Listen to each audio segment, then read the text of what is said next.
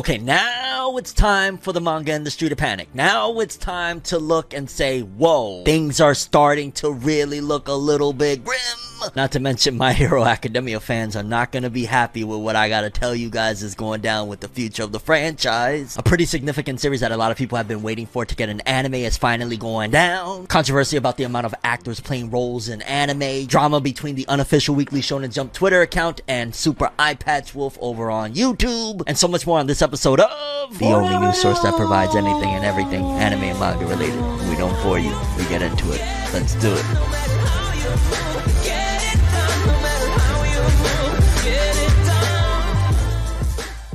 Okay, people, so you're going to want to make sure you subscribe before we jump into this story because, yes, as things continue, I'm going to keep on the post, giving you guys updates on what's going down in the world of anime and manga. You can always count on Forever News, so hit that subscribe button, hit that bell, get all notifications. Make sure that you get notified because, yeah, I'm going to give you guys the updates as things progress. But this story right here, you're going to probably be like, yo, Fenev, what's going on now, right? Like, I'm continuing on the saga of reporting on how things are changing, how things are going up, things are going down.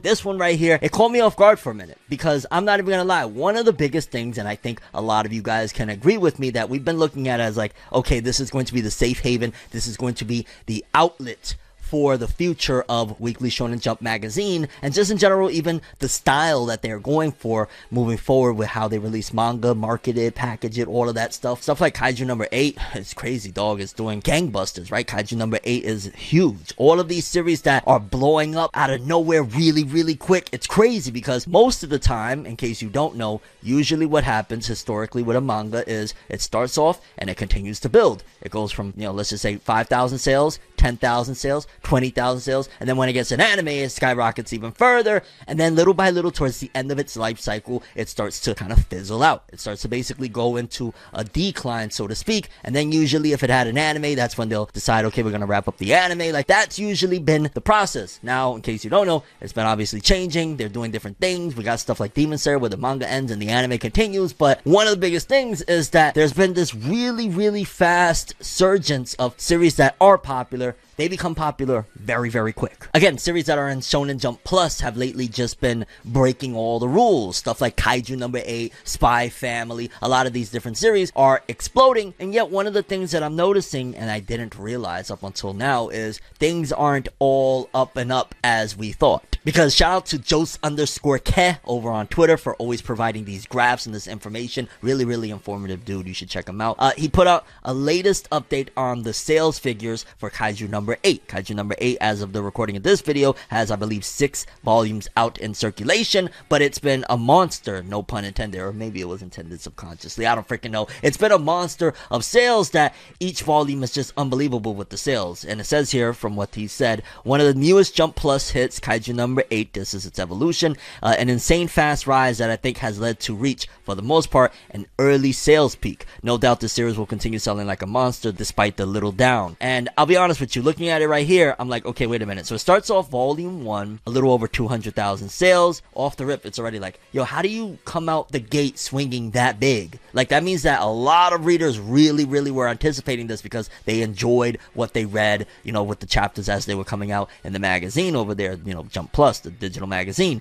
Then volume 2, the sales literally double. And that's where automatically I'm looking at it like, yo, what is going on here? This is a literal freak of nature. It did over 500,000. And then volume 3 does over 600,000. Volume 4 matches it, almost same amount. But then here's where the problematic aspect comes in, is that from volume 4, it's dipping. It went from volume 4 at over 600,000, volume 5 less than that, volume 6 less than that one, and that could literally fall into the term. I remember I read a comic a long time ago. It was a Flash comic. It was called Live Fast, Die Young, and that could very well be the case with these series. And maybe Shonen Jump and Shueisha might have not, put this into account, that, dog, these series are blowing up and exploding humongously, like going crazy with these numbers. eventually they have to, peak. And even though, yes, there are new manga and anime fans every day, if there's only so many readers, there's only so far it could go. And pretty much what I'm trying to say is that a lot of these series, yeah, they're going to come and go really quick. And that's probably what Shonen Jump is actually looking at. Like, well, it's a gamble, because on one hand, yes, that means that we're going to have to put these series to bed a lot earlier,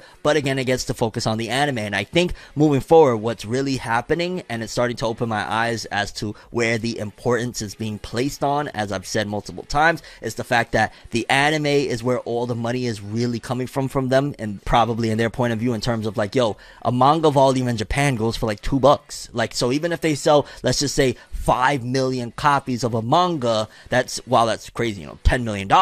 Once you start splitting it, the mangaka gotta get his cut, everybody gets their cut and whatnot. You know what I'm saying? It starts skimming down. With the anime, while yes, a lot of people, they work on that, most of the time, a lot of these people, they don't get residuals. Animators, they get very, very slim pickings, which is something that needs to change as well. But nevertheless, if they're putting all of the importance that we were looking at, like, yo, they really care about the manga, and now they're like, hey, we got the manga, we're running to the anime, they're gonna shoot themselves in the foot, because eventually, if they don't have any more that are gonna match that, now they gotta wait. Now, if this era was a short-lived era that is kind of gone, then essentially when all of these series that are already starting to be on the decline, 5-6 volumes in, start to completely fizzle out, we're waiting now for some of these other series that aren't going to be able to do this, that are going to have to take the long play of, building up and getting popular over time and working towards that sales mark, which will leave us vacant of anything that really stands out, and ultimately will leave us at a place of not the best place. And if you think I'm exaggerating on this, again, looking at Kaiju number 8, I remember I was thinking like, yo, Spy Family, kind of the latest volume, didn't sell as much as the previous one, and the anime's out now. Back catalog's a different story, but again, with the new volumes, they ideally are supposed to sell more each and every volume. So the fact that I was like, okay, that's a little bit down. Likewise with Tokyo Revengers, but then I started noticing, and I was looking at some of the other series that again do the long play thing, and majority of the time the long play thing takes a while. Like, look at Full Metal Alchemist. It took 4 or 5 volumes before it really started hitting waves. Look at Kingdom, how many volumes it freaking took for Kingdom. Marimashita Iruma-kun, that's a pretty popular series. It took a long time. Some of these ones that they blow up quick and they fizzle out. Another one, Wotakoi. Look, from volume 1 to 2, it blew up, and then once again it starts to fizzle out. And it could very well be that they already have planned for this, and they understand that they're going to take care of the situation as it approaches. Shonen Jump may have just stepped in big time, and this could bring serious repercussions in terms of, you might not have anything that's going to be really that popular mainstream to talk about with a lot of people for a while, which trickles down, and there's just so much more to it. But honestly, I'm very curious what you guys think. Do you think that looking at this the way it is right now, in terms of like, they have these series that they blew up real quick, they're already fizzling out, and now we got to start series now that are going to blow up eventually, is it going to be too vacant? Like, what is your whole thoughts on the situation right now in terms of the manga industry? Because a lot of series, a lot of publishers were following suit on this big blow it up immediately, and now it's like, And speaking of things that is going to get fans upset, My Hero Academia fans are probably going to look at this section and be like, no! Because in case you don't know, one of the biggest things about the anime the last couple seasons, I want to say ever since season 4, the first 3 seasons, I never heard a peep of this. It wasn't until season 4 where I started to notice, and fans started to call this out, that the anime has been very heavily affected by them creating movies on the side. It's been pretty much that, hey, if there's a movie coming out, we know that My Hero Academia season ain't gonna look that great. We had it with season 4 where there was certain points where Mirio, the fights wasn't all that great, and then season 5,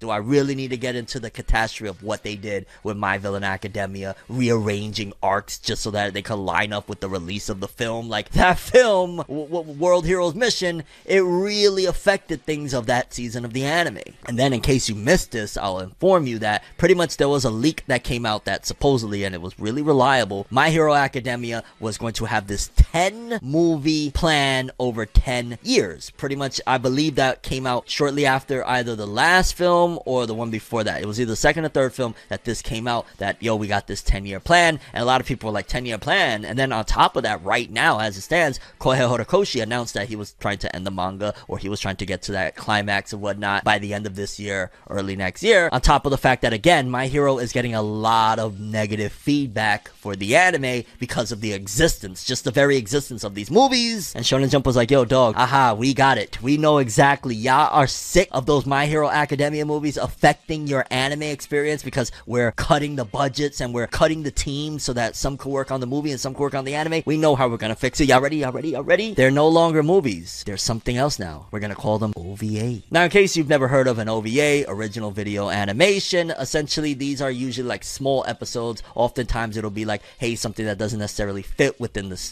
constructs of the story, or it's just like a loose story or something funny. Over time they started taking those little OVAs and adding them as bonus episodes to like be able to sell the Blu-rays and DVDs. And now apparently My Hero Academia is going to be airing original video animations in theaters, but they're not movies, they're OVAs. My Hero Academia will be receiving 2 new OVAs screened in theaters. The first one delivered summer 2022. No details on the second work have been revealed. And then another one says My Hero 2 OVAs announcement page and Hero League Baseball OVA key visual in issue number 24. So one of them is going to be like a baseball themed one. In case you don't know, in Japan, baseball is very big. But it sounds like, and I'm still going to stick to this, and I'm just throw this in here, we'll talk about it in a different video. More than likely, My Hero, I can almost guarantee the reason why it's feeling the way it is right now is we're getting that time skip guaranteed. That 10-year plan is still in effect. And what they're deciding to do is either A, because of where My Hero is at right now, is in a kind of weird transitional stage of like wrapping up and possibly getting to that next point. They're like, yo, movies right now isn't the best thing. On top of fans don't really want the movies right now.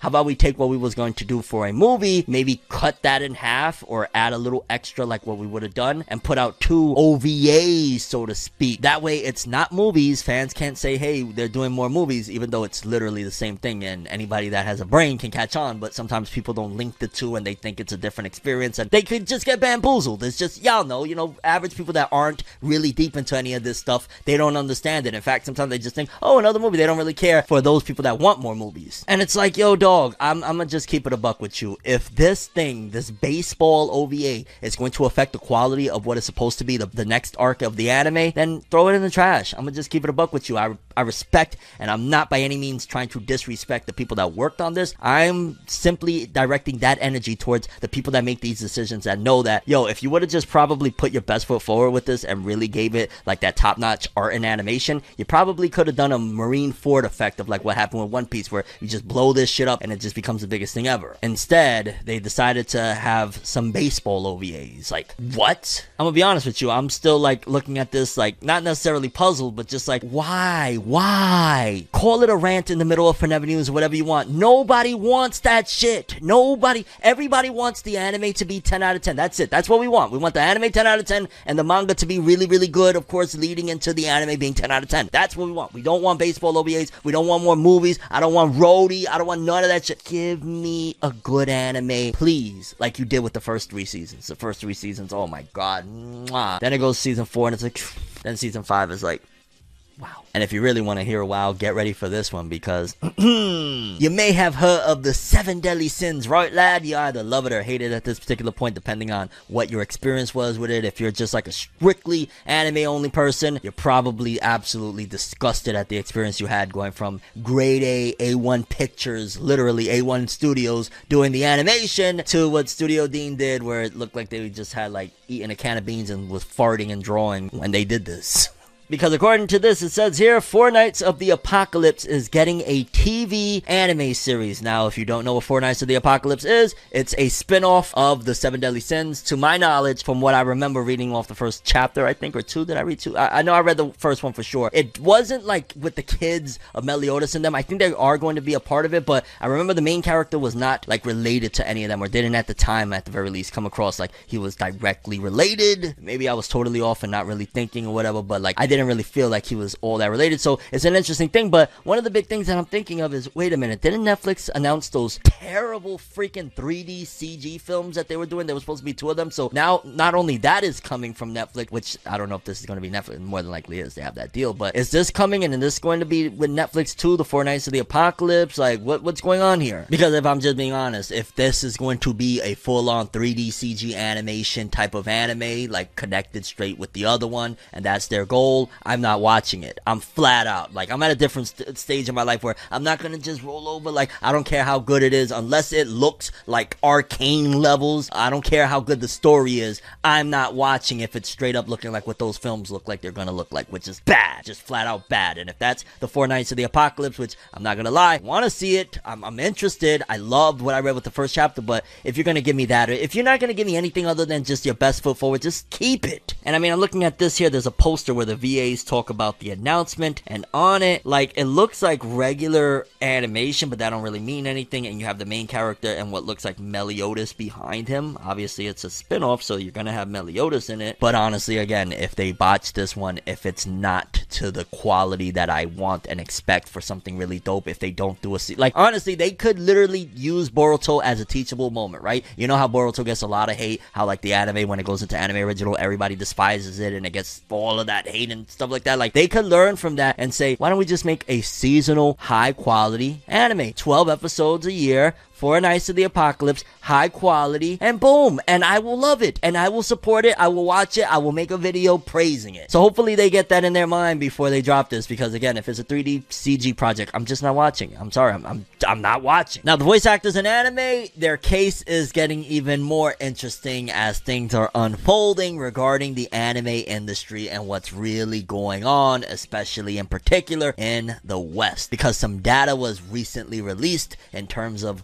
the amount of people that work on episodes, all sorts of stuff. Really, really dope article, I believe, over on Crunchyroll.com, courtesy of them. Shout outs to them. And it gave a lot of insights on different variables of just information from the series and all of that good stuff, people that worked on it, yada yada. And in case you don't know, there's been a lot of controversy back and forth between the voice actors in anime, the writers. There's just been so many things happening where it's like, yo, dog, there's just a lot of unhappy workers. And then this information came out and had me thinking, like, yeah, they have even more of a point now, and if they push this forward and people start to look at it, they're gonna be like, oh, the voice actors aren't bugging. Like, yeah, they have a point. Because it says here, behind every raw declaration and tearful goodbye was an incredible voice actor giving it their all. And this is in reference to Attack on Titan's final season. Just strictly the final season of Attack on Titan. Not talking about the first 3 seasons and all that. Just strictly the final season of Attack on Titan. And we got an infograph here, and it says, for the English dub, get ready for this, the English dub of Attack on Titan, the final season, there were 829 credits. And what they mean by that, if I'm not mistaken, is that there was 829 characters that had to be credited, whether it be all the people of Marley, all of that good stuff that were voicing. I believe, if I'm not mistaken, the credits is in reference to the amount of people that, voiced. And out of the 829 credits, 205 were unique voice actors. So if that was all characters that were credited, 829, and 205 voice actors did 829 characters, that is astronomically insane. That's literally having 4 jobs in one for every actor, basically. And then on the Japanese side of things, it's 616 credits and 106 unique voice actors. So their situation, while, if I'm not mistaken, I want to say their situation is probably not as great, but the difference between it and, big difference between it is that English dub voice actors, they usually get about $120 for about 2 hours of work, and they may never get a call again, or, it's just very up in the air. Japanese voice actors over there in Japan, from my understanding, they're compensated very well. They're treated like how, in the West, we treat like celebrities like Will Smith, Chris Rock, like, nobody shuts up about them. Like, we treat them like that. Over there in Japan, they're the same way. So somebody like, the voice actress of Naruto, the voice actress of Goku, like, they're looked at as, rock stars over there. They're looked at as very big deals, and they get paid accordingly. However, over here, the English dub voice actors, sometimes we look at them, right? And I like to give both sides of the spectrum. I understand a lot of people to this day are very upset with some of the voice actors because of X, Y, and Z, the Vic Mignogna case, all of that stuff. Like, I get you guys' frustration and whatnot and why you're upset about the voice actors, but there's a part of it to say that, yo, have we just looked at how the voice actors, the English dub voice actors in the West for anime, how they've been treated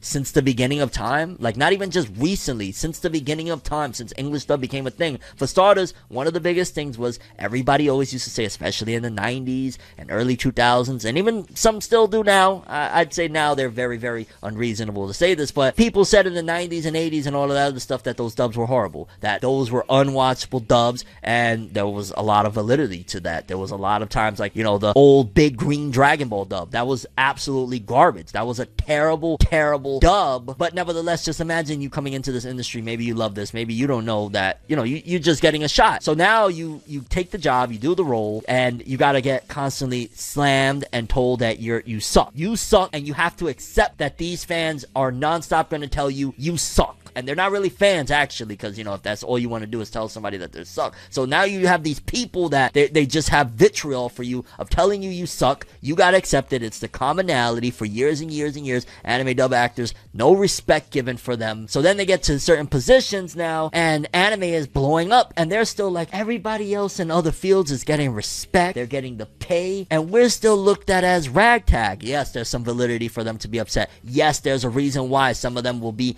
bitter, angry, feel they didn't get their just dues, because it's really unfair and really corny to be like, imagine you on a hit show that plays every single day, syndicated on TV, like back in the days with Dragon Ball Z. Sean Schimmel and all of them, they didn't get residuals. They don't get residuals to that, to my knowledge, unless they struck the greatest deal in the world. They don't get residuals. They don't get like a check for every box set sold or every time it plays on TV. They don't get any of that. So imagine you compartmentalize all of that into, yo dog, yes, they're going to feel mad. They're going to feel like they got the short end of the stick, and all they wanted to do was voice in these cartoons that they enjoyed. Some of them, or some of them I just took on a job. It turned into a career, and I really love it, but the fans, they've treated them like shit for a long time. So I understand when these English voice actors, to a certain degree, get upset about things. Now, obviously, you know, there's various situations where we don't need to go into that. Yeah, there's more of a nuance to it, but in terms of English voice actors, I do gotta feel like a part of my heart goes out to them of, they've always been treated like crap. So how are you expecting them to feel any different and act any different when you treated them like y'all second-class citizens in every facet? And just quickly to read a little piece of that article, it says, infographic, Attack on Titan final season by the numbers. In the few years I've spent as a number guys over at My Anime List and Funimation, and this is by, so look, we could get this clear, Liam Dempsey, which I'm almost certain Dempsey ain't your last name, but do the Dempsey role, my guy. In the years I've poured over seas of databases, spreadsheets, and episodes to cover all kinds of truly groundbreaking stats, examining everything from how people skip JoJo's Bizarre Adventure parts to tallying up every way Ram insults Subaru in ReZero Starting Life in Another World. My guy, doing God's work. So here's my first deep dive into the new waters at Crunchyroll. It felt right to tackle something just as monumental. Attack on Titan final season has been rumbling through the anime community the last year and a half. And again, you know, it's just different stats. Like, over the last 28 episodes, 78% of it was in the present, 22% was in the past. And this is a fantastic breakdown of everything. But the biggest one, honestly, if I'm just keeping it real, again, is poor voice actors, man. Like, you know, Japanese voice actors, maybe they might have the same amount of work, maybe they might have more. I can't really do the math off the top of my head right now, but I will say that they're getting paid to have a struggle. The English voice actors aren't getting paid to do 4 roles a person. They're not even getting paid properly to do 1 role a person. We've got a little bit of interesting drama going on in the community right now. In case you don't know, there's a YouTuber that goes by the name iPatchWolf, I believe Super iPatchWolf, forgive me, but they're a content creator that they talk about a bunch of different things, but a lot of anime and manga related videos. And one that they kind of consistently do is where they kind of dive into our waters and talk about like what's going on in Shonen Jump right now, the magazine or whatnot. And they recently released a video basically saying, hey, this is our yearly trip to Manga City of the current state of Shonen Jump 2022. And interestingly enough, in case you guys don't know, a lot of the news that I get to you guys is from the unofficial Weekly Shonen Jump Twitter account. Shout outs to them. They are just fabulous. Honestly, they're just amazing. They just bring all of this information. You can't do anything else but be grateful that, like, yo, they exist. Like, shout outs to the unofficial Weekly Shonen Jump account over on Twitter. Well, according to them, they disagreed with Super iPatchWolf's video recently, and there was a little bit of a stir because they never really step out of character. The unofficial Weekly Shonen Jump Twitter account, they rarely speak other than, hey, here's the news, here's the news, here's the news. So when they actually have an opinion on something or, you know, spark back, it's because there's some validity to what they have to say, in my opinion, because I trust them. They constantly have, you know, their finger on the pulse, and I wanted to share their counteract. So for people that maybe feel a way about watching Super iPatchWolf video on, you know, the current state of Shonen Jump, maybe you can see a little bit of a different twist, because I like to rep for, you know, them, the unofficial Weekly Shonen Jump Twitter account. So let's read what they had to say about the video. While we believe this video and overall format can be a fantastic initial entry into the Shonen Jump world, we also think there are many misconceptions stated and spread due to the insane reach of this investigation work. Shonen Jump can't be analyzed with just sales data, which is indeed an important factor to keep in mind, but as we've known for years, magazine popularity and certain other unknown variables are taken into consideration when it comes to deciding what works live and what works end. This is one of the very answers to the point stated at different moments in the video of not knowing why some series die. As much of an incognita it can be, a thorough following of TOC news, promotions, and narrative can give an even better, more accurate, and actually objective insight into the future of both works and the very magazine. That is true. Like, one of the things that when I come here and I tell you guys, whether you feel like I'm coming and being the doom and gloom police or not, is, hey, I'm giving you guys my opinions, my thoughts based on facts that we cover every single week here on Forever News. Years and years and years we cover these things. So that's where I can give you guys, hey, I know this based on the author comments, I know this based on the TOC, I know this based on all of the articles, I know this based on the sales numbers. Like,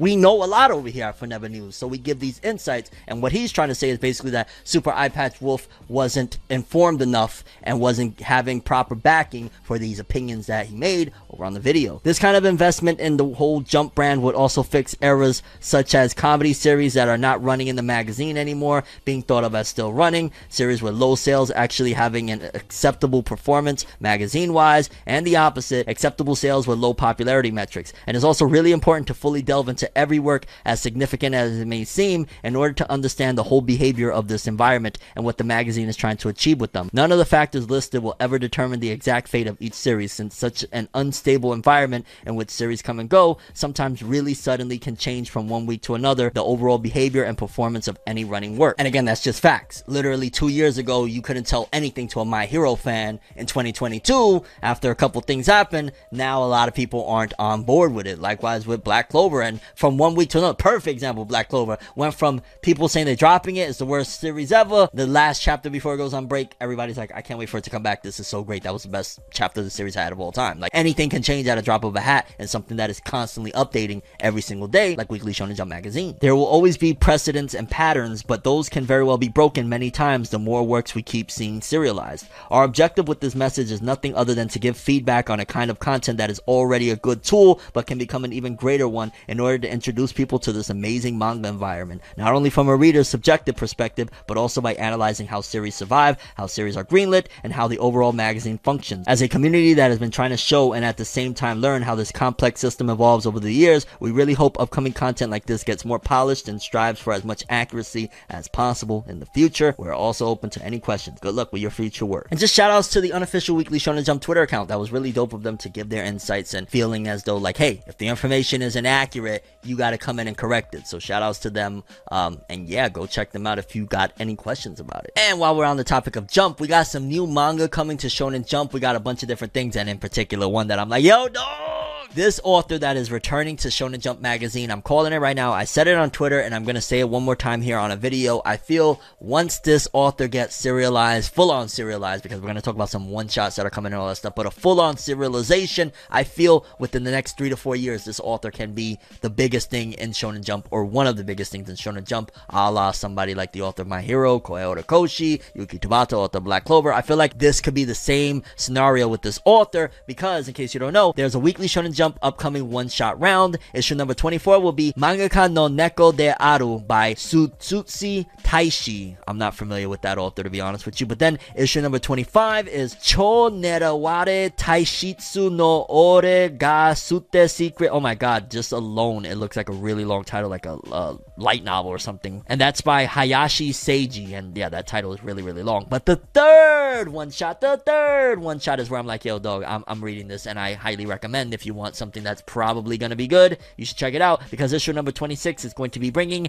Nande Nanda-san by Kawaguchi Yuki. And in case you don't know who Kawaguchi Yuki is, they just recently were in Shonen Jump, and they're already coming with a one-shot after kind of unfortunately getting canned, getting the axe, and that's the author of Hunter's Guild Red Hood. In case you ain't read the Hunter's Guild Red Hood, especially the ending and how meta it was and beautifully done, the author of the Hunter's Guild Red Hood is very talented. That series was very very good. It was very misguided, and the author, in other words, subliminally basically said, hey, it was Weekly Shonen Jump's editorial department that screwed us over. It was basically my editor that screwed me over. In other words, using the narrative of the last couple chapters. Some people may disagree, but it was so meta, talking about editors revising the story, messing things up, that it felt like, yo dog, it was straight up him saying, this is what happened, this is why we got canned, because the Hunters Guild Red Hood was awesome, and it looks like they're coming back again for a one-shot. Nande Nanda-san by Kawaguchi Yuki, 3 issues from now, issue number 26, and I'm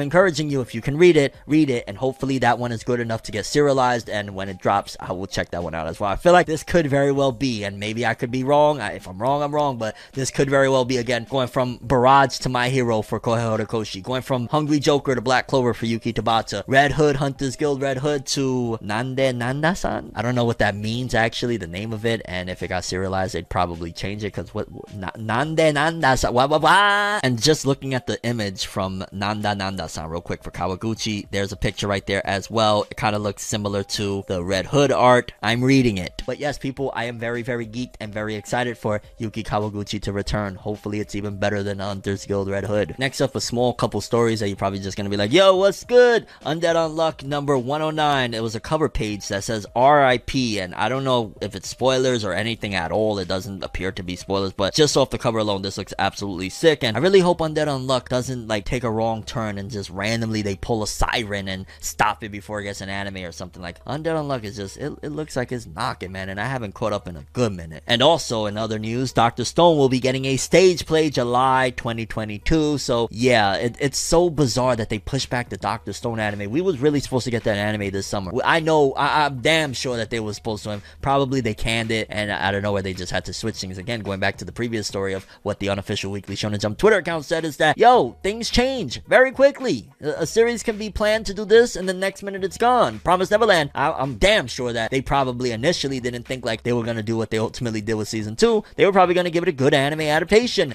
and then probably sales went down, and Jump was playing around like, yo, we gonna end it, we got this new idea of what we doing, and they're like, yo, but that's not gonna help promote, and they're like, yo, but we're blowing shit up, you don't understand, and they're like, okay. And then the Phantom Seer artist Matsuda Kento illustrated the cover of skateboarding coming of age novel Skate Rat ni Kasai. So if you've been itching to see a little bit of Phantom Seer art lately, here you go. That was another one that I was like, why did they cancel it? And in other small unrelated news, One Piece by Eiichiro Oda has sold 30.4 million units in France, becoming the first manga series to reach 30 million copies over there, with volume 101 releasing that day. That's crazy. One Piece is the highest selling manga in France too, right? 30 million, and it's the first manga to do that. If you don't know, now you know. And since we're on the topic of sales, let's jump into the top 50 best selling manga of the week, courtesy of Jose_Ke. And rounding out 50 is My Dress Up Darling Volume 9 with 10,515 sales, total 280. That one had a really good season. Like, the anime really blew that shit up. I gotta give it props. By the way, the cover of this one, Nozomano Fushi no Bokensha, the colors of it just looks freaking fabulous. Then going up a little bit, we got at number 44 Jujutsu Kaisen volume 18. What the hell is that? Manga de Wakaru Fate Grand Order. Oh my god, a Fate Grand Order volume at 43. Volume 18 doing 12,000. Okay. Then let's jump over to volumes or places 40 through 31. At 40, A Familiar Face with Tokyo Revengers Volume 26. Still hasn't hit a million. It's getting there. It's getting there, lads. It's getting there. Then going up, we got a couple of Detective Conan at 33 and 34. Still selling even more. That little spin-off anime they did is clearly working because, yeah, it's pushing numbers. Then we got 30 through 21 at number 28, Atelier of Witch Hat Volume 10 with 17,047. Again, that's one that I've been meaning to get into. I heard that it's really good and the art always looks great. We got at number 26, Komi Can't Communicate Volume 25. Number 24, Spy Family Volume 1 through 3 with 18,000 this week, bringing its total to 146,000. Pretty good stuff. And then top 20 or 20 through 11, a lot of unknowns. I'm not even gonna lie. Ikoku Nikki Volume 9. We got Takopi's Original Sin, which I want to say that one's actually like doing really well in sales. Takopi's Original Sin Volume 2, 26,000. We got Conan Volume 101. In 12 days now, it has sold a total of 374,000. That's a big one. One Piece and Conan, that's crazy. They're both right there, 101 volumes. It's nuts. Then Spy Family showing that anime is doing gangbusters because volumes 1 through 3, 42,000, 43,000, 44,000, bringing all of them to 1.8, 1.7, 1.6. Jeez, oh my god, the top 10. I just flipped over to the top 10 like, wow. One Piece at number 10, wrapping up the top 10, and in 20, okay, One Piece still in the top 10 in a month. That's really, really good, actually. You know, that's great. 28 days, 45 this week, 1.5 in total. That's really good. Golden Kamuy Volume 29. 13 days, 49,000. Then we got a whole bunch of Spy Family. Volume 7, 6, 5, 4, 8. Jeez. This is literally Spy. Again, the anime blow up. So, you know, going back to a previous thing is, who knows, maybe they don't care about those first week sales that much after it goes for so long and it starts diving down because they know when the anime comes for like Kaiju, it's gonna blow shit back up. So maybe that's their whole mindset as well. Because, gosh, darn it, top 3, you got Jujutsu Kaisen Volume 19 at number 3 with 77,000, 1.49. Number 2, Tokyo Revengers Volume 27, 91 this week, bringing its total to 719. Wow, that's nuts. And then number 1, Spy Family Volume 9, 105,000, bringing its total in a month to 1,007,000. Like, wow. Even if the first week sales for these series are like dipping a little bit and the volumes are dipping piece by piece, once the anime come back, it does give me like, okay, at the very least the anime will bring them back up for a while. And again, if that's the whole thing that the manga industry is betting on, their anime really doing the work in 2022. Now let's take a quick look at the Weekly Shonen Jump author comments, lad. For starters, we got Blue Exorcist, which, by the way, that's not in Weekly Shonen Jump. They occasionally put their comment in, though. And it says, sorry for the uneasy turn of events in the manga as soon as we got back. So, is like Blue Exorcist going crazy off rip? I don't know. I haven't read it in a long time. We got Twin Star Exorcist author. I haven't seen this author in forever. Our workplace is finally able to operate fully remotely. So, wow, they're really going to stick remotely with a lot of these studios. That's interesting, I guess you would say. We got One Piece, Eiichiro Oda. I'm currently addicted to konnyaku yam cakes. They're great in cold noodle dishes and udon. Miso dengaku is the best. I don't eat any of that. We got Jujutsu Kaisen's Gege Akutami. I'm celebrating announcer Hana Isogai's new journey in life and wishing her the best in future events. No idea what that means either, lads. Author of Sakamoto Days, Yuto Suzuki. This week's Jump Plus and Giga feature work from Iwakura and Yuki-chan-san. Check them out. That's dope, putting, you know, probably people that work with him and whatnot. That's cool. We got Gen Osuka from Doran. I'm in Jump with a friend from my student days. Amazing. Congrats, Hiraken. Marshall's Hajime Komodo. I'm putting this off, but I hope to be able to throw a slider before I die. Jeez. Talk about morbid as hell. Wow. You know what I'm saying? Really? And then coming in dead last in the TLC, never a good thing, makes me worried, is Ayashimon by Yuji Kaku. I'm rewatching The Simpsons. Homer's voice always makes me laugh. I don't know, man. I can't call it if Ayashimon is going to stick around or not. I got to keep on stressing. Protect Me Shugamaru, probably out of here. Doran, probably out of here. Ayashimon, because once again, it's back at the bottom. Like we just was speaking about how it was going up and it looks like, hey, maybe they're more susceptible to it. Now it's back at the bottom. And to wrap this episode up for Never News, we got one final story. In case you don't know, Japan is going to start potentially letting tourists back in. I remember hearing about this, that I believe it was like PewDiePie. PewDiePie's been like dying to go to Japan and he hasn't been able to go, and like because of this whole, you know, the pandemic and everything, they had restrictions. Well, according to this, it says that Japan to ease foreign travel restrictions further in June. Japanese Prime Minister Fumio Kishida revealed in a speech in London on Thursday that Japan will ease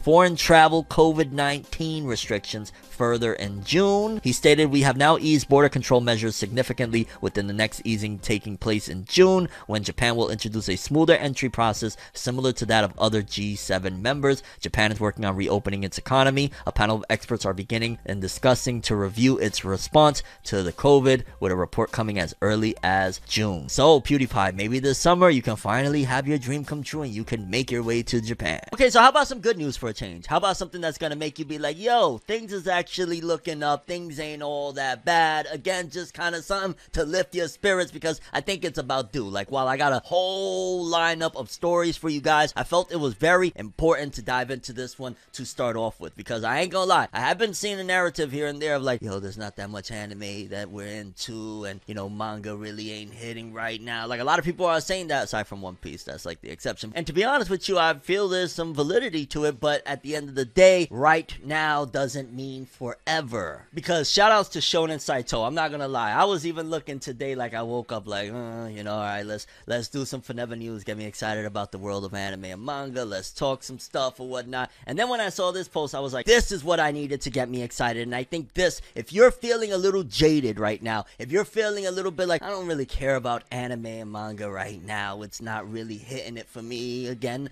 you might just be feeling a little jaded, hear what I'm gonna tell you right here, and you're gonna be like, oh, okay, the greatness is on the way. Because Shonen Saito posted on Twitter, this fall anime season is very nuts. My Hero Academia Season 6. The jury right now is still out on that one, whether or not it's going to be something that we need per se, but I get the sentiment. At the end of the day, this is supposed to be the strongest content, and then also those 2 OVAs that they're putting in theaters, which pretty much makes them technically like movies, but you know, that's a side story. Either way, My Hero Academia Season 6, Mob Psycho Season 3. We're gonna get into that in a little bit, but yes, people, that alone is like, yes, mwah. Golden Kamuy Season 4. For me personally, I'm not caught up with Golden Kamuy, but Golden Kamuy Season 1 was dope, and there's a lot of people that are following it, so shout outs to that. But then the next one right here, Bleach.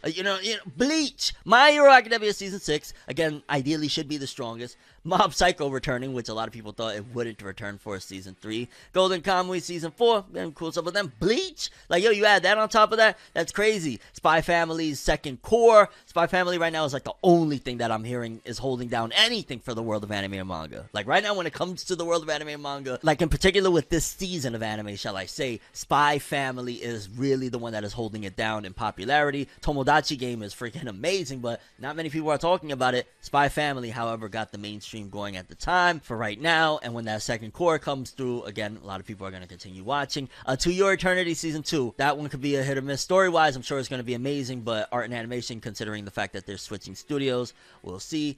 Eminence and Shadow, I'm not familiar. Iruma Season 3, I'm not too familiar with, but again, probably a lot of people are excited for it. Uzumaki, dog, oh my god. And when I say Uzumaki, please don't be thinking right now I'm talking about our boy Naruto or our boy Boruto. Like, I'm talking about the horror anime Uzumaki, Enter the Spiral, where pretty much people go nuts and think that everything has spirals down to the spirals on your fingertips. Like, it's a really trippy series, and pretty much I want to say it was like 3 years ago now that Adult Swim had announced, yo, we're making an Uzumaki anime. Of course, the pandemic, completely understandable. Once that hit, they had to, halt production. Like, hey, what else did you expect them to do? So completely understandable there. But now it seems as though, again, based on all the announcement, that we're probably going to get Uzumaki, which finally they're going to show you guys what a horror anime can really do. Like, I feel like When They Cry, Higurashi When They Cry has been like the standard best you can do in terms of being really off the rails for horror anime, and I feel like Uzumaki is going to come in and say, yo, this is a classic manga for a reason. Let's make a classic anime, because the little trailer alone looked fire. Then we got Kokyu no Karasu. I've kind of heard of the name, but I'm not familiar.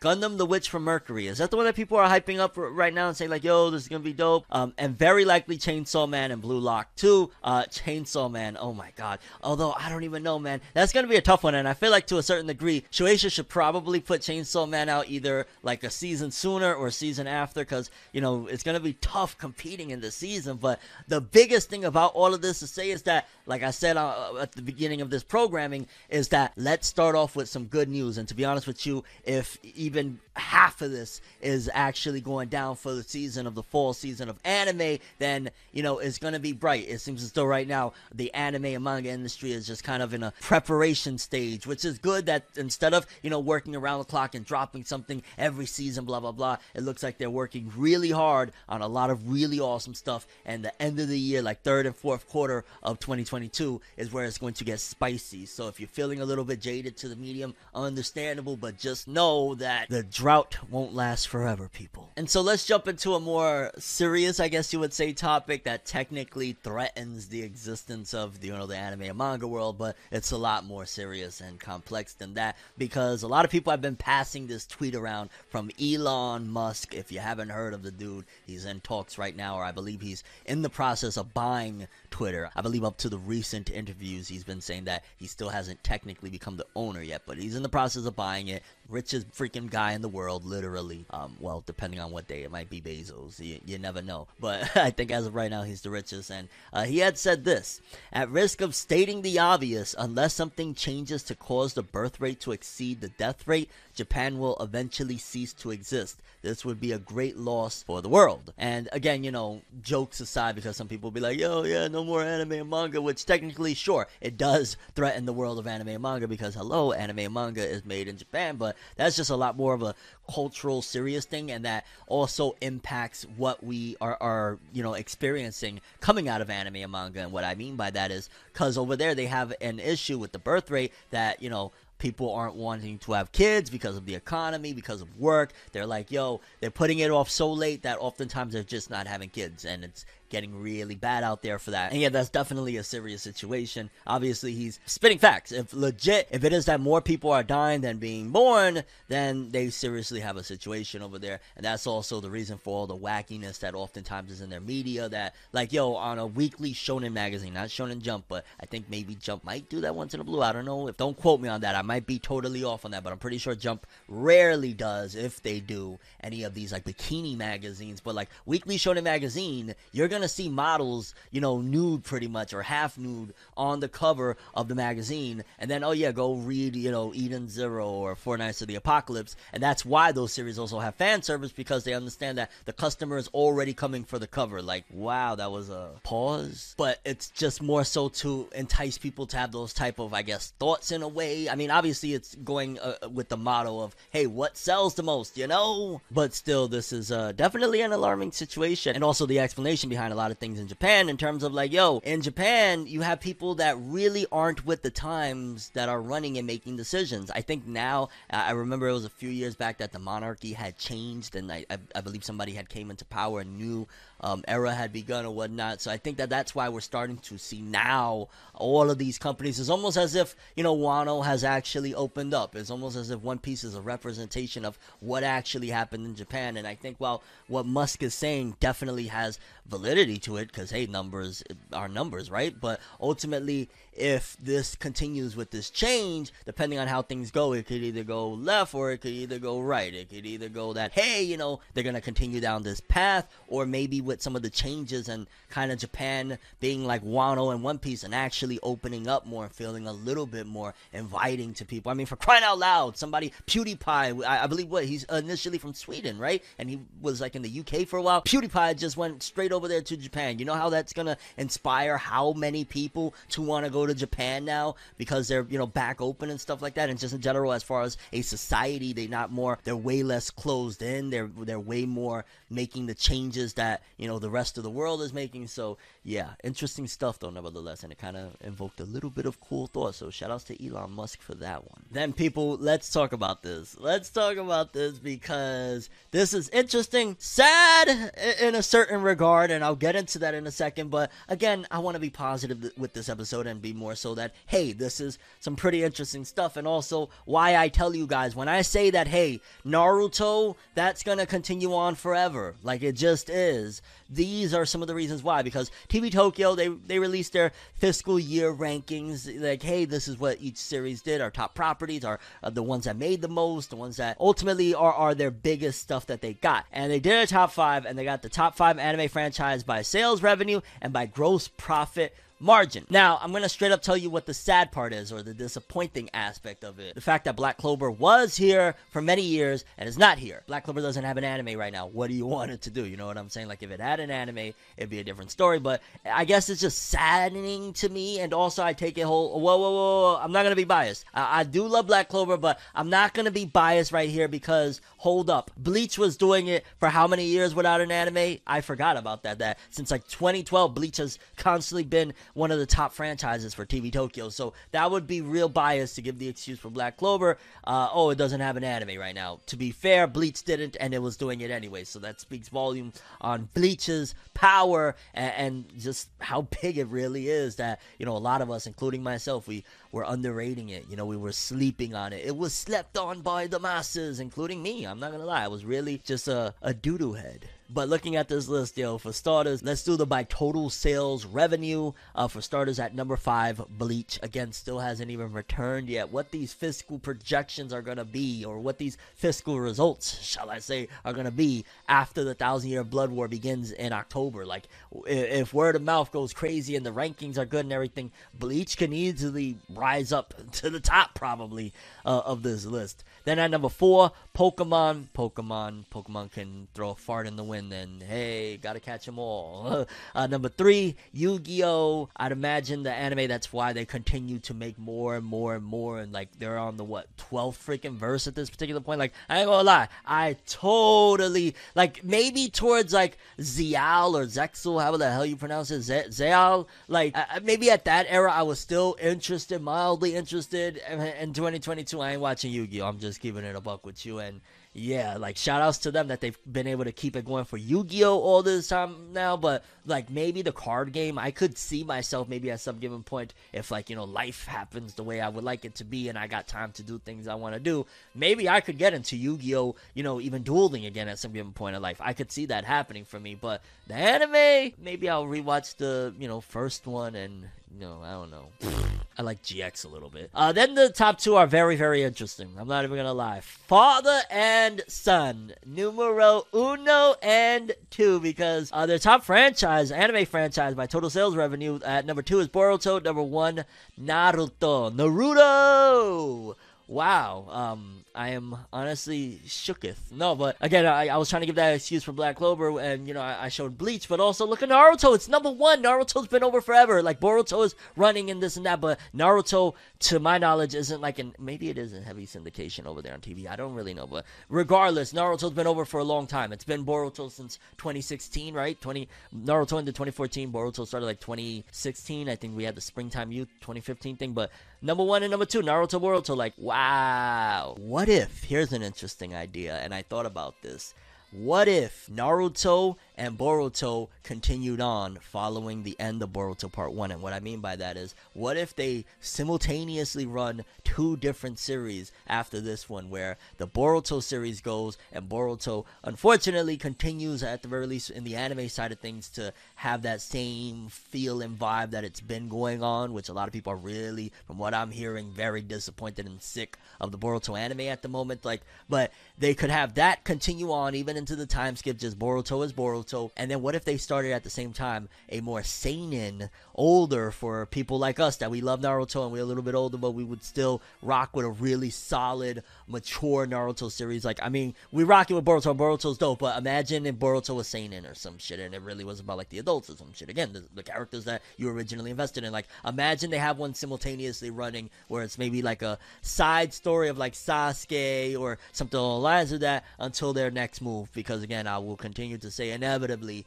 that will be the next chapter of Naruto with the conclusion of Boruto, and it's probably going to go back to Naruto. Look at the results of what Naruto's doing all these years later without having Naruto or Naruto Shippuden running with new episodes. I gotta stress that, because Boruto is not Naruto. It's not. Like, a lot of people watching right now are like, yes, that is facts. that is facts. Boruto is not Naruto. But then top anime franchises by gross profit margin, it slightly is different. Yu-Gi-Oh's at the bottom, then it's Bleach, then Pokemon, go catch 'em, but it still remains the same at the top, baby. It don't matter. Naruto was like, I'm top 3, and it ain't 2 or 3, you dig? Naruto number 1, Boruto number 2, Pokemon, Bleach, Yu-Gi-Oh. That is a tough lineup, but also just demonstrates the power of the original big 3. If One Piece was with TV Tokyo, One Piece would be right there. I don't believe it's with TV Tokyo. That's probably why it's not in here, because let's be real, One Piece would probably dominate everything on this list because of its power over there. But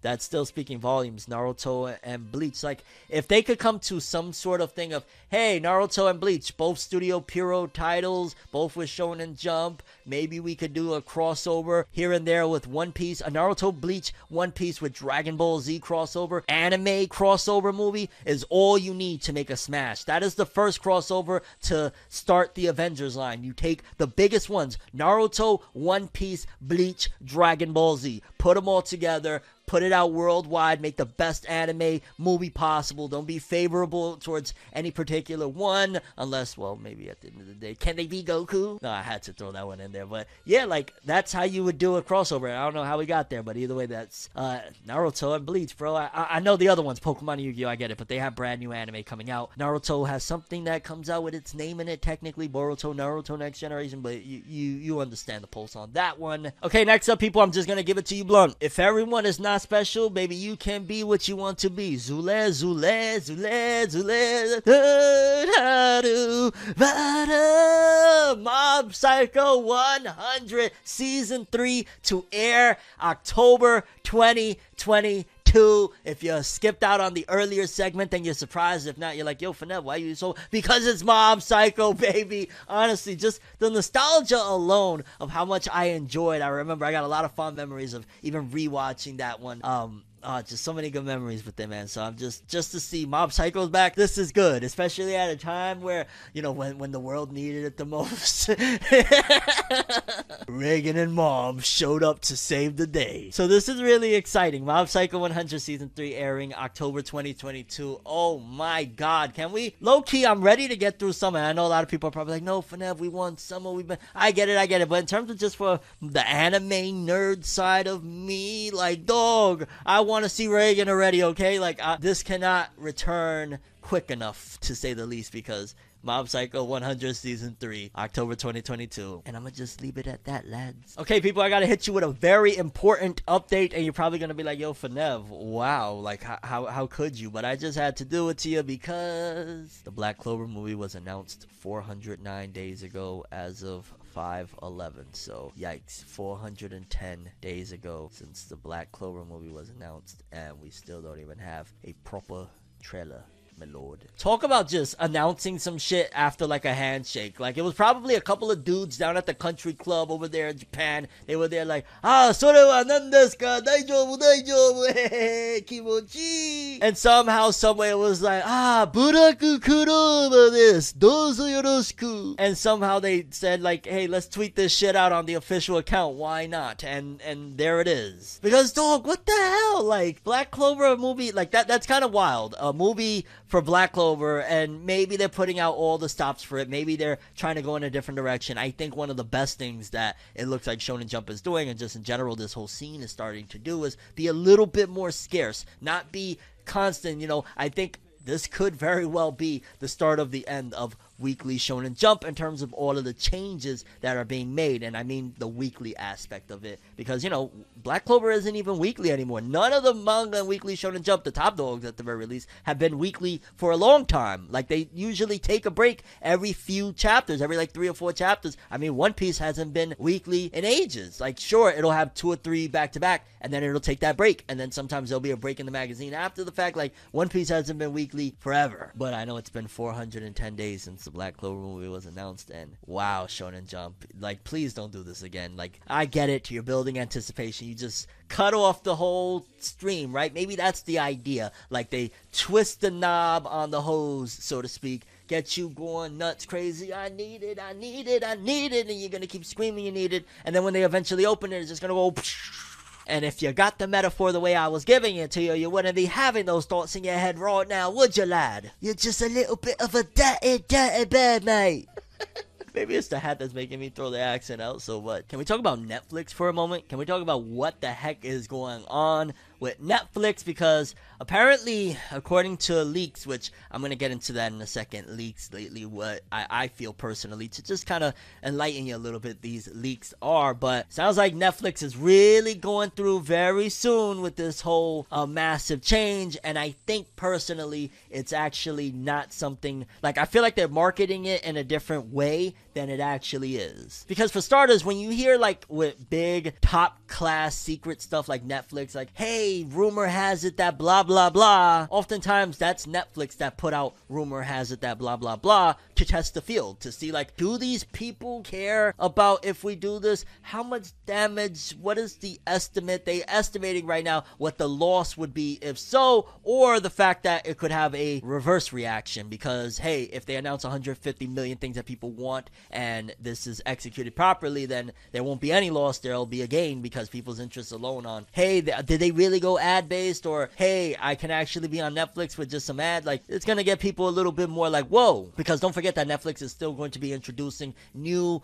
more cost efficient plans. Maybe it'll be like something of, hey, $2 a month and you get to watch with ads or something. Maybe that'll be the thing, and they're gonna start, playing in the ad marketing field of, hey, getting some advertisers that are going to pay top dollar for these ads for the people that are going to be paying $2 or $3, and like they'll have like an incentive of, hey, we'll give you a percentage of each dollar, blah blah blah, like work the business out to the best of its capability, because Netflix will introduce its planned ad-based low price subscription plan later this year after it's lost 200,000 subscribers. The fact that that keeps being pushed, like it could be also something where, again, we're in the social media app wars era right now, and it could very well be that like, hey, Hulu is doing this shit secretly. Hulu is pushing this forward because it's benefiting them, and more people are saying, oh, screw Netflix, we're going to Hulu, and I'm just only using Hulu as an example. There's HBO Max and 100 other ones, so hey, I'm not accusing, that was just an example, relax. So it also could be that other entities are pushing that narrative, or it could be that this is very strategic on Netflix's behalf.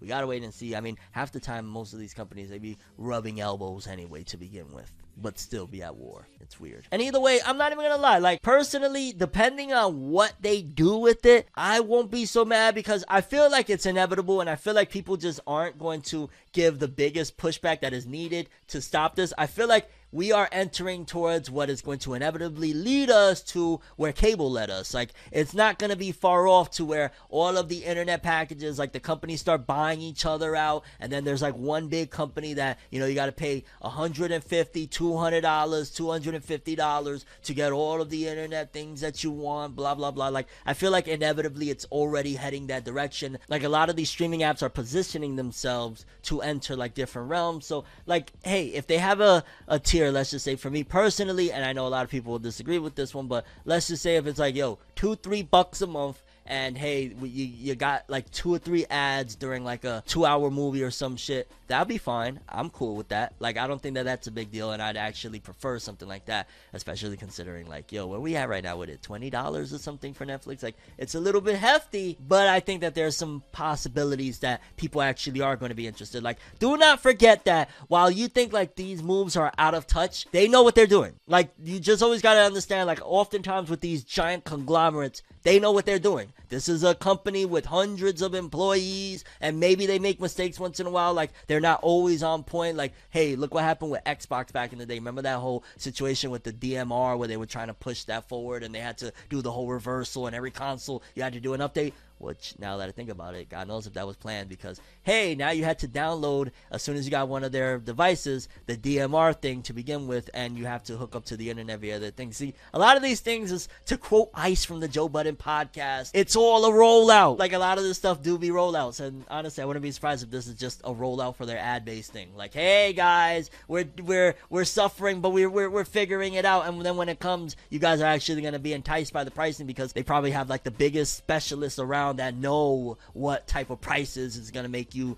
get excited for this. Like, just, you guys will see by the end of the year, Netflix is going to be flexing on them, and y'all going to be like, oh, we coming back, daddy. Speaking of daddy coming back, Dragon Ball Super Dragon Ball Superhero. If you're excited for this film, if you're looking forward to this film, hey, if you're even just care to hear about it because it's Dragon Ball and that nostalgia buzz is, oh my god, I love it, then you might be excited about this, because probably you still gonna go watch that Dragon Ball Superhero film in theaters. Like, me personally, I feel like my nieces and nephew are gonna be that push that make me go watch it. They're just gonna be like, hey, it could be a cool time or something, so I might go. Shut up for them, low-key, you're dying way to go. Just quit it with the bullshit. You're just a hater of CG 3D. Like, just stop. Knock it off. Knock it off. Dragon Ball Super superhero movie English dub in theaters. Crunchyroll is officially bringing Toei Animation's brand new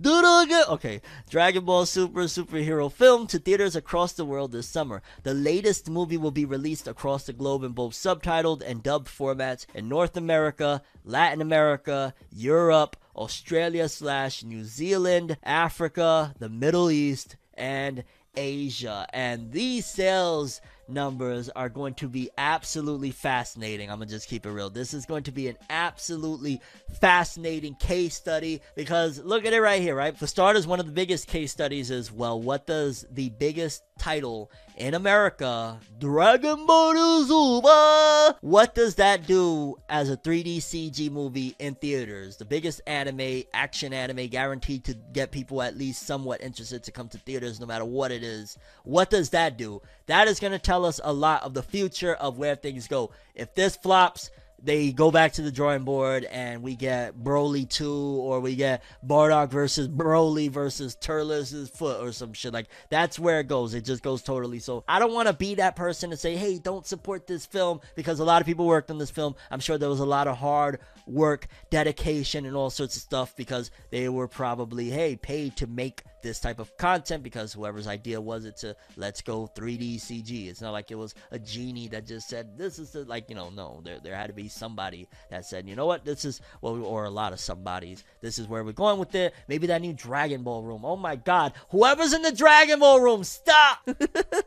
But I guess we gotta wait and see. Either way, Dragon Ball superhero movie. Another big case study is, hey, if this fails, where do they go? Like, that's gonna be a big thing too. Like, if it does, let's just say horrible, right? Let's just say, I can't remember the numbers off the top of my head, but let's just say Broly, week one in the United States, did $30 million, right? Hypothetical, again, I can't remember the numbers off the top of my head. Editor, put the real numbers so people don't feel like I'm spreading misinformation. And if it's 30 million that it's competing against, and this one, week one, does 12 million, then clearly it's like a massive failure, especially if over time it doesn't catch up either. Then they're probably going to be like, yo, okay, they clearly don't want this. So I don't want to be the guy to say don't support this film, but it's a tough situation, because like, yo, I prefer 2D. And if, you know, this not doing well for me to get 2D, like, I'm not gonna push for it, but I'm also not gonna be like championing it either, because as cool as the fact that they're doing this Gohan and Piccolo situation and all of that jazz is, like, okay, so I want to be honest with you, I haven't talked about manga like that lately, and I really want to talk about these One Piece spoilers, because I am still caught up. Y'all know I still love One Piece, so I'm going to talk about these One Piece spoilers for the next chapter. I believe it's 1049. You have been warned. I try to put this a little bit deep into the episode, but yeah, you have been warned. This little segment right here, which always check the description. The timestamps will be there to guide you if you want to just jump over this one, because I got to talk about it. Based off these spoilers, it says, and maybe by the time this video comes out, the full chapter might be out, I don't know, but flashbacks of Kaido as a kid. His country tries to sell him to the Marines, but he escapes. He rampages in Hachinosu, I think it's Blackbeard's island, and Rocks invites him to his crew. Oh my god, I'm not even trying to be funny, because I know you're probably looking at me like, yo, Finette, why is your facial expression looking like you know what I'm saying, like you about to pop one out? But oh, alone, this is just so exciting. A young Whitebeard appearing. Oh my god. Rocks flashback suddenly ends. Aww. I wanted more. I want a whole movie. I want a whole spin-off anime. Why isn't there a spin-off anime? Oda must have a contract where, like, nah, y'all not doing that. Like, y'all could do those little gag ones, Koisuru and Bees, but nothing else. Then Orochi's grandma invites Kaido. Flashback ends with Kaido telling King he knows who Joy Boy is. What? Hey. Back to the inundation. Denjiro hugs Hiyori. Luffy's punch hits Kaido. Flashback continues. King asks, who is it then? Kaido says, the one who will defeat me. King says, then he will not appear. Onigashima falls near the capital. Momo falls. Break next week. Oh my god. And yeah, this just sounds so freaking good. Holy cow, One Piece is greatness. And I know maybe this is just a short thing, but I just wanted to read it to you guys and say that this sounds freaking incredible. Like, I can't even believe the Rock's flashback again. I wish Oda would have just gave us straight, like, that probably would have been the best arc, but then again, he knows what shonen fans usually do when he stays in a flashback too long, because realistically, that flashback could have gone forever. And man, I even would be fine if when One Piece ends, they do a spin-off series just telling these tales, like seeing Roger's era. Like, actually, instead of going the Boruto route with One Piece, imagine afterwards is just, okay, now we're gonna just straight up show you every piece of Roger's adventure from start to finish. I wonder, like, would you still be down for that? I gotta ask that big question right now. Would you still be down for One Piece after it ends if it's like, hey, next is One Piece, or half piece, so to speak, the story of Roger, like, and they're just gonna show Roger's journey from start to finish, and they're not gonna go the Boruto route? I think that would keep the series afloat for way longer, now that I think about it. Like, don't get me wrong, a Boruto-esque series would be so fire, of, you know, running into Robin years later, Nami years later, Chopper years later, like Luffy's son, or if he's a Marine, you know, you could do the opposite thing, the irony, blah blah blah. Like, you could always do that route, or you could just show us Roger's adventure, or you could show us Captain Rox's adventure from the beginning. Like, any one of those stories will keep the original fan base, and you can add the new fan base on top of it, because it's a brand new story, but also all the old fans will get any reference you put in there and will worship it, because One Piece is awesome. Actually, greatness. I take that back. It's not just awesome, it is greatness. That is, of course, if like they have some sort of blueprint from Oda, and even then, without Oda involved, I'm sure the foibles of like, hey, without the genius behind it, what really happens will definitely come to play. But still, I feel like that would be a better option now that I think about it, opposed to just doing the whole Boruto route. Next, let's jump into the top 10 weekly chart by series, basically the top 10 selling series of the week, not just individual volumes. Number 10, One Piece still hanging in there, 90,830. Dawn to Dawn, that's one that I'm going to get back into real soon, and I don't know what type of video, somehow, some way, maybe I want to get back into it and make a video about it, because I remember that being freaking awesome, and I want to get back into the things that I remember were really awesome. Golden Kamui in there, 101. Rurouni Kenshin Hokkaido arc, that's crazy that that's still going, 120. Natsume's Book of Friends, 135. Tokyo Revengers back on the scene, 171. Or not back on the scene, it's been because of the newest volume, but you get what I'm saying. Jujutsu Kaisen number 4, 177. And then top 3, very interesting, One Punch Man, 228. They probably dropped a new volume. My Hero number 2, 514. I'm pretty sure that's from the Star and Stripe volume. And Spy Family, 604. That anime doing gangbusters for it. And yeah, again, very solid list of like every series on there. First of all, aside from like Natsume's Book of Friends, I know every series on there. Pretty awesome. Once again, letting you guys know that I am going to get back into Dawn to Dawn. Shout out to my guy Krista, wherever you at, my guy. Like, every time I think about Dawn to Dawn, I think of you, dog. Like, what? If you don't know about my guy, he did that song Makima. Go check that out. And some quick news, just giving you guys a couple of updates. For starters, TV anime Kingdom season 4, we got a new episode visual, which I'm not caught up on the Kingdom anime, but this looks kind of cool. But again, Kingdom is like the pretty much almost like the grandfather now at this point of the CG thingy majig. Like, oh my god, imagine if Boruto would have been kingdomized. Like, can we call it kingdomized now? But yeah, I don't know. I mean, I know that they started adding in more of 2D animation to Kingdom, but yeah. Then also a little update here that I really wanted to share with you guys is the 7 Deadly Sins 4 Nights of the Apocalypse anime that we talked about it being announced. Now we got a clearer visual of this one, and I wanted to look at it. Again, that's the main character in the front, and then in back of him is Meliodas. But I'm not gonna lie, I'm so skeptical. Like, first of all, the art looks so beautiful on this one, and why does Meliodas look like he's getting shorter? But yeah, the art is so beautiful on this one. But are we gonna get, you know, like what the 7 Deadly Sins season 1 looked like?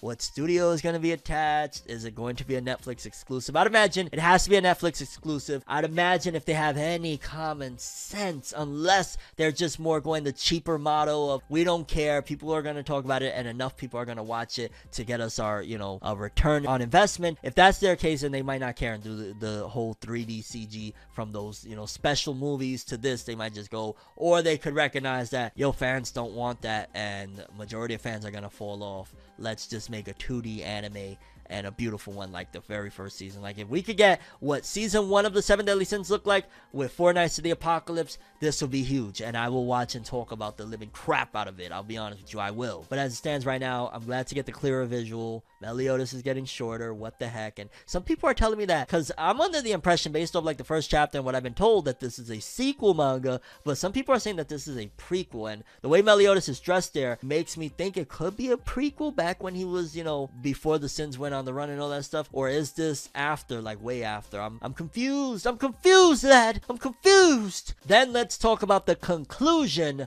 of Jujutsu Kaisen Zero's run in the movie theaters, that is. Jujutsu Kaisen Zero anime film to conclude theatrical run on May 29th. After a record-breaking 5-month run, which, yeah, I've been in there forever. They were really trying to go for that #1 spot. That kicked off on December 24th last year. It was announced today that Jujutsu Kaisen Zero will finally depart Japanese theaters May 29th, which is interesting. They're giving like a little bit of a breather room, because then Jujutsu Kaisen Zero movie will be released on Blu-ray DVD September 21st, 2022. So that's the little gap that they're leaving in between the theater run and that. But yeah, they tried it, lad. I think, what is it? They probably know that realistically they're not going to be able to go up any more spots on the rankings of like the biggest movie of all time, biggest anime film, all that stuff. They probably recognize like that's probably out of our grasp at this particular point to go up anymore. So let's just end it here. We had an incredible run, and while Jujutsu Kaisen Zero didn't do what Demon Slayer did, which ultimately I'm starting to feel more so like a lot of everything that's happened with the manga industry following Demon Slayer is partially a result of the explosion of Demon Slayer. I feel like Demon Slayer put a lot of people onto anime and manga, and maybe some of them they recognized that it wasn't for them, or they fell out of it or whatever, but I think Demon Slayer gave a trickle effect to the anime and manga industry, very recent with, you know, everything with season 1 and whatnot, and the industry didn't realize at the time that, 90% of this shit is because everybody is loving Demon Slayer. They're finding out more and more about anime and manga. At the very least, it's an interesting idea, and I do think that benefited Jujutsu Kaisen, because hey, like a big dark shonen did massive in theaters, let's put another big dark shonen in there and see what happens, and it performed. And I'll probably buy it on Blu-ray as well, because I really enjoyed that movie, and god, that original cast was so fire, and Yuta's such a boss. Okay, next up, people, Spy Family does it again. We got a couple of pieces of Spy Family news. For starters, apparently when it comes to my anime list, I don't know if it's still currently this, but Spy Family had achieved the second highest rated anime over on my anime list. And again, that's just weird, because like a lot of these series, like in particular, I believe the #1 for the longest time was like Full Metal Alchemist. So how the hell a series that's been rated for years and years, all of a sudden, again, it could be a lot of new anime fans that came on the scene, and maybe that's why, but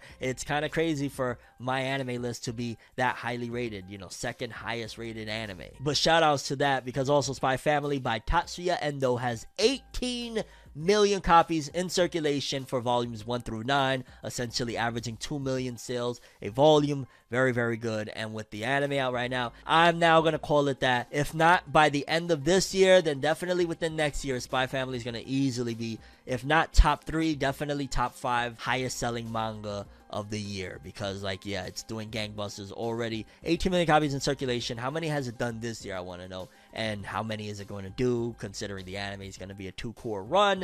It looks like Spy Family, now that I think about it, is interesting, right? Let's take a look at this for a second. It's almost as if Shueisha has sectioned off the year for different anime fandoms. And if you're an anime fan of everything, then cool, you win all across the board. But just look at it right now, like the fact that we're in this quote-unquote little drought of what it feels like. They have the Spy Family, the family-oriented anime. You're not going to get distracted from the little cute family anime when ultimately the action anime aren't there. In fact, you're going to gravitate towards it because there is no big punches flying. Like if Chainsaw Man was out right now, nobody would be talking about Spy Family, or at the very least it would nowhere close to be as popular, because everybody would be just riding with the Chainsaw Man hype. Like, just keeping it real. So what if Shueisha, which it would be smart, has sectioned off the different anime fandoms for different years? Like, we're going to put the more family oriented thing at the top of the year, then mid-year we're going to put this one, end of year all the big action stuff, Bleach, My Hero, Chainsaw Man, we're going to throw it there.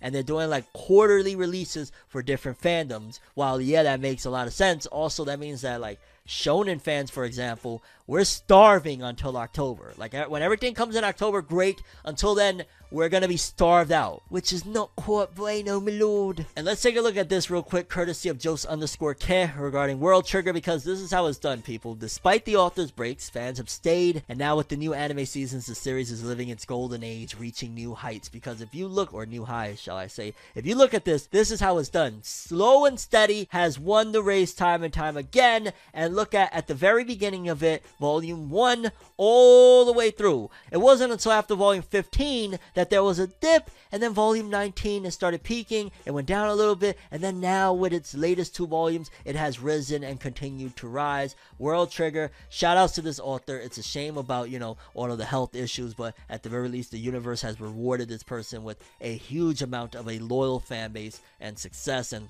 look at that, that's really, really dope. Then quickly, since we're towards the end of the episode, I could talk about whatever I want, and I want to talk about a little bit of, just a smidge, mate, of hip-hop, because in case you ain't hear about it, Kendrick Lamar is back. He dropped The Heart Part 5, and also his album, I believe it's Mr. Morale and the Big Steppers, as of 5/13 midnight, will be out basically Friday the 13th. Is it Friday the 13th? Hold on, let me look. Oh shit, he's coming Friday the 13th. Yo, this is gonna be interesting to see. I didn't realize that Kendrick's dropping. Wow. So Kendrick dropping midnight Friday the 13th. If you haven't heard The Heart Part 5, highly recommend it. It was honestly a masterpiece all the way through. It was just beautiful. Like, of course, everybody's going to talk about the ending, the Nipsey stuff. Personally, that hit me very deep. In particular, there was a certain part that when I hear that one, it gets me teary-eyed. But just in general, I love the beauty of the positivity that Kendrick brought with that song. Like, that song is just, it hit different. It spoke to my soul. Shout outs to that song. And also, this album is, I haven't been this hype for an album since probably last year's Cody from Lloyd Banks, what is it, Course of the Inevitable, like that album, which I've still been playing damn near every other day. Like, that was like one of the most anticipated for me, because Banks was, you know, I've been riding with Banks forever. But then when I saw, like, yo, because I was a little skeptical, right, with Kendrick Lamar. Like, the last concert I really went to was the Damn Tour. I went to a concert back in like 2017 or something like that. So that was the last time I went to a concert. It was a beautiful, special moment. I had went with like my sister, and it was an amazing time. So to see Kendrick come around, like, I feel like Kendrick came at the right time right now. He got the album cover out, very interesting album cover, from the thorns around his head, like representing Jesus, but also him in like the apartment, kind of bringing it back to the beginning, so to speak, of, you know, Section 80, so to speak, you know, if you think about it, and, you know, him with his kid. It's just, honestly, I don't know. This is really the most anticipated I've been for an album, like I said, since Lloyd Banks' album last year. Cole put out a great project. Like, that album was probably the first or second between Lloyd Banks and Cole for last year.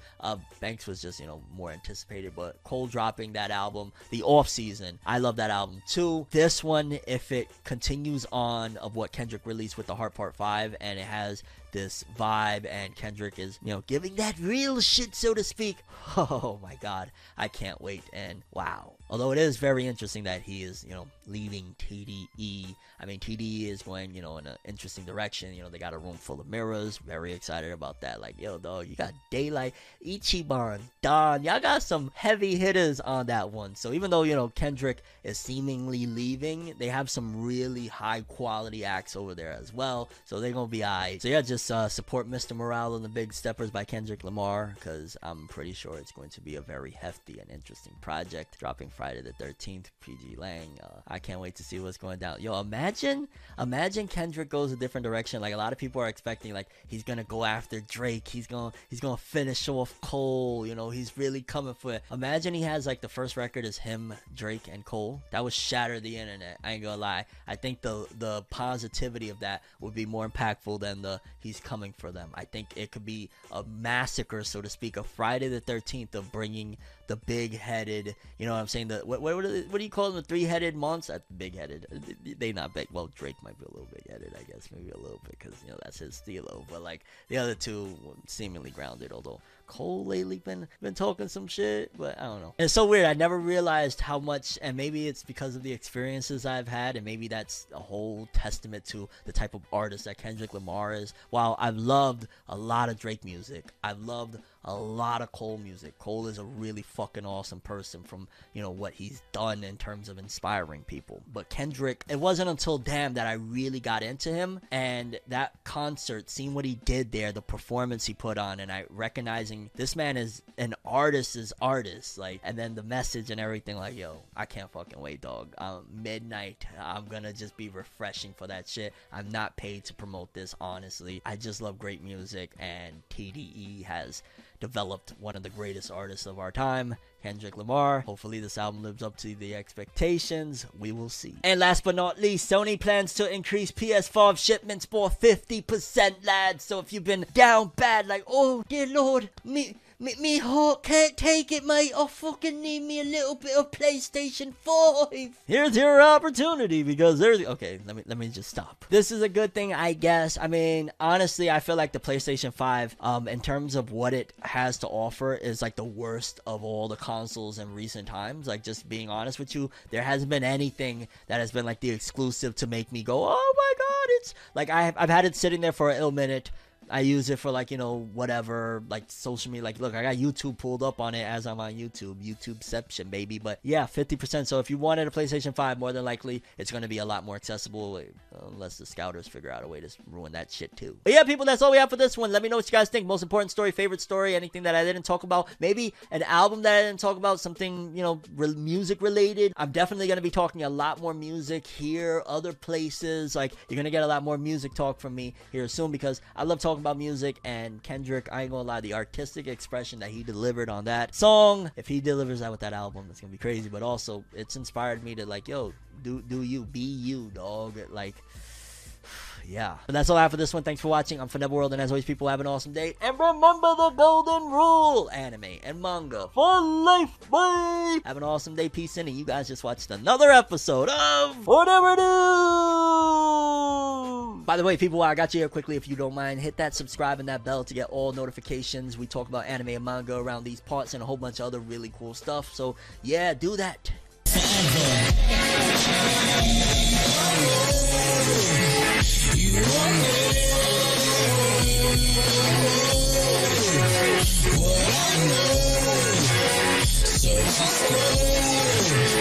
So